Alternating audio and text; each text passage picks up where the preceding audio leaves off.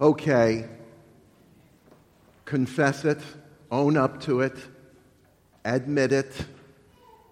How many times have you thought of the Holy Spirit as a force, Obi-Wan? And not as a person? Now, we profess belief in God, three persons. The Father, the first person of the Blessed Holy Trinity, the Son, the second person of the Blessed Holy Trinity, and the Holy Spirit, the third person of the Blessed Holy Trinity. Who is the Holy Spirit? In the Anglican Church, where I came through, I like to tell the deacon candidates that I was the only guy who had to be run through twice. In the Anglican tradition, the title Holy Ghost, or name Holy Ghost, is used more frequently, more customarily than Holy Spirit. Sometimes I think that older form, and some of you will remember Holy Ghost in the Catholic Church, but you won't admit it. So sometimes I think that Holy Ghost helps us to relate to the Spirit more as a person, because we think of ghost, at least we think of a personage, a personality coming to us from the spirit realm, but nonetheless, we associate ghost with a person perhaps more than we do spirit.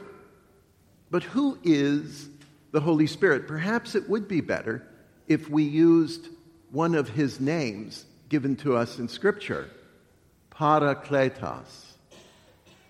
Parakletos. So say that with me. Parakletos. Parakletos. One word.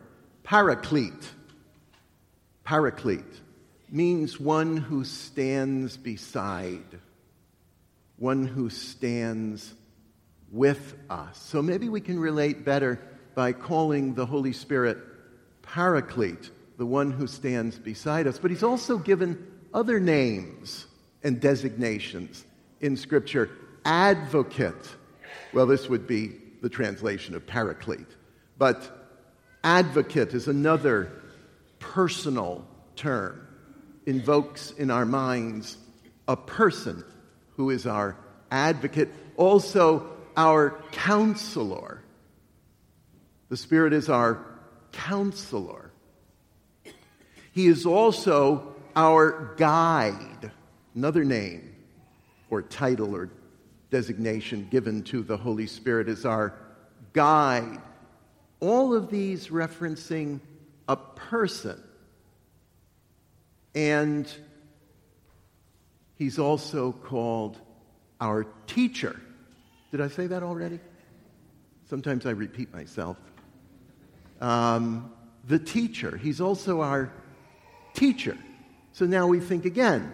Think of the important teachers in our lives. We think of persons.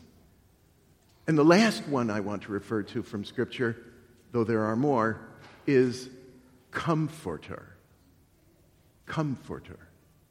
This is a very personal designation for the Holy Spirit.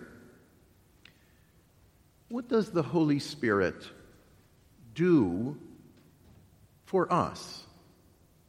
Well, all of those things are very important. He is our advocate. That is, the Holy Spirit makes known our petitions and needs to God.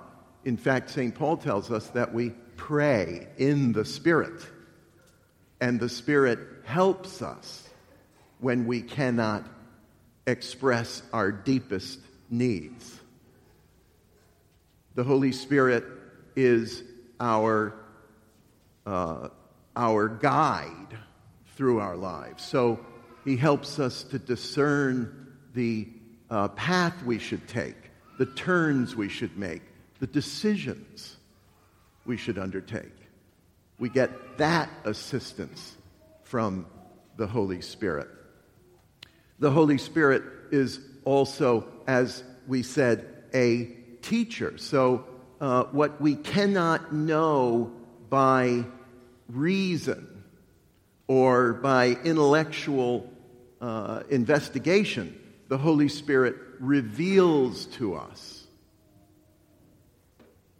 And when we are deeply distressed and in need of comfort, companionship, assistance at a time of desperation or crisis in our lives, profound loss perhaps, the Holy Spirit comforts us, strengthens, builds us up when we are weak and we are faltering.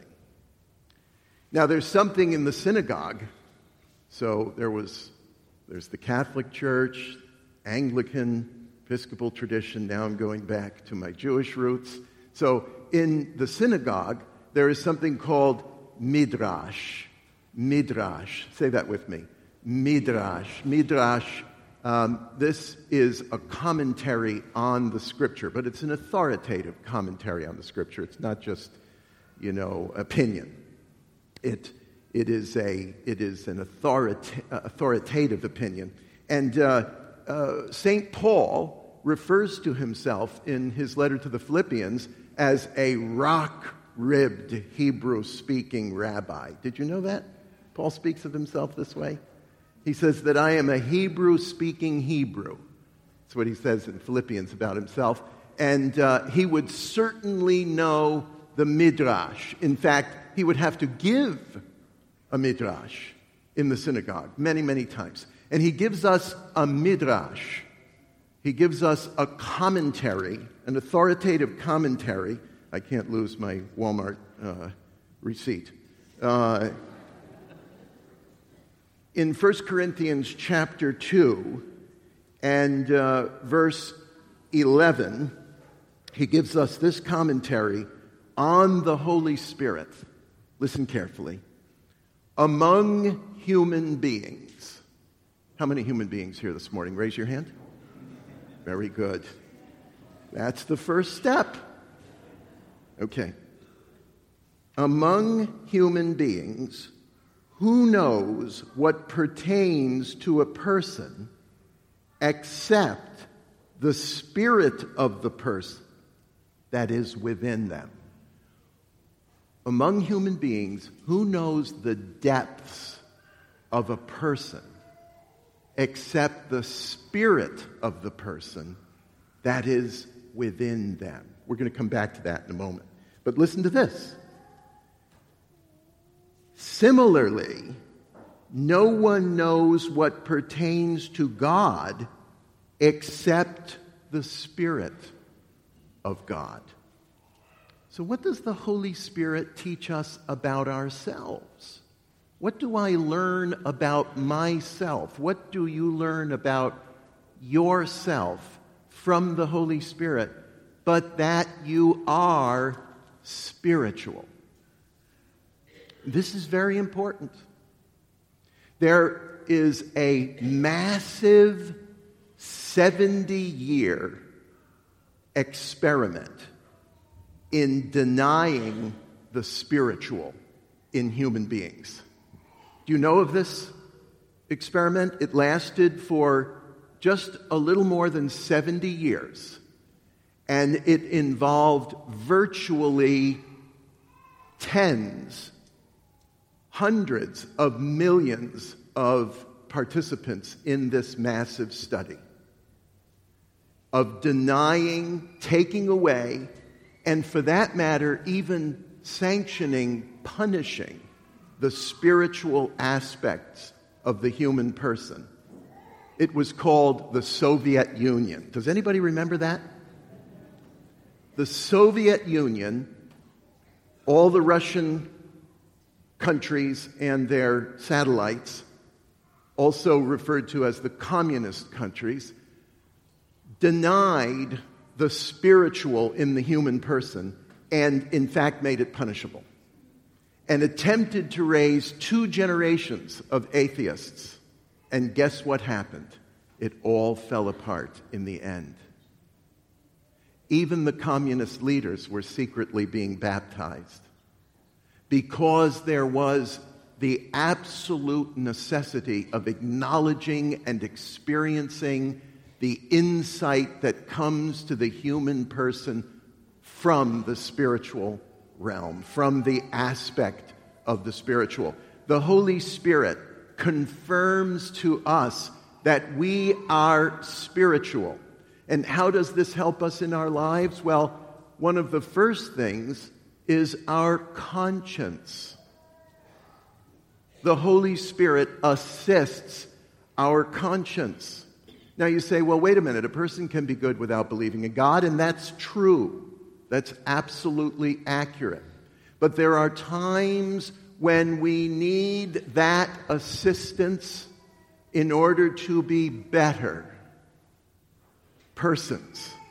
So, for instance, when you're out on 83 and somebody cuts right in front of you, and a certain digit on the end of your hand is rising to the occasion, and your conscience says, but isn't strong enough to resist. The Holy Spirit, our Lord says, convicts us of sin. There is an action, even though the conscience is present, the Holy Spirit aids our conscience and assists us. He helps us to overcome the temptations to do wrong. So that's a very important way that the Holy Spirit helps us.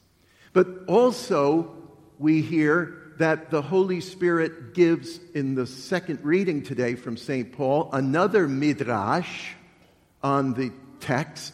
St. Paul tells us that he gives different gifts to us, different insights, different abilities and capacities and sensitivities. So what is the Holy Spirit doing in those gifts? But helping us find our vocation.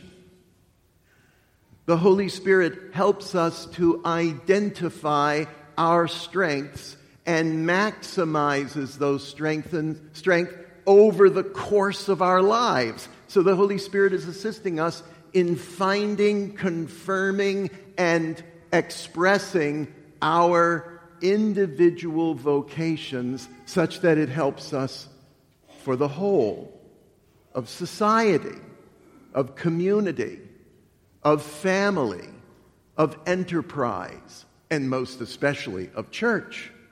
All these relations that we have, the Holy Spirit helps us understand how we work together to make ourselves better. And then finally, the last thing I'll comment on is that the Holy Spirit assists the church in her mission so that each one of us, as members of Christ's body, as members of the church, are empowered by the Holy Spirit to carry out this magnificent mission of mercy in the world. Oftentimes we think of the work of the church as being so far beyond us and so far above us and so far from us, but actually we are the church.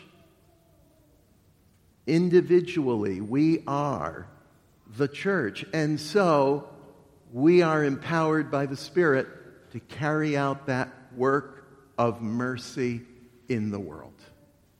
So today, perhaps we've caught now a better glimpse of the Holy Spirit as a person who stands with us, in us, and goes before us to help us to be better at what God has created each of us to be.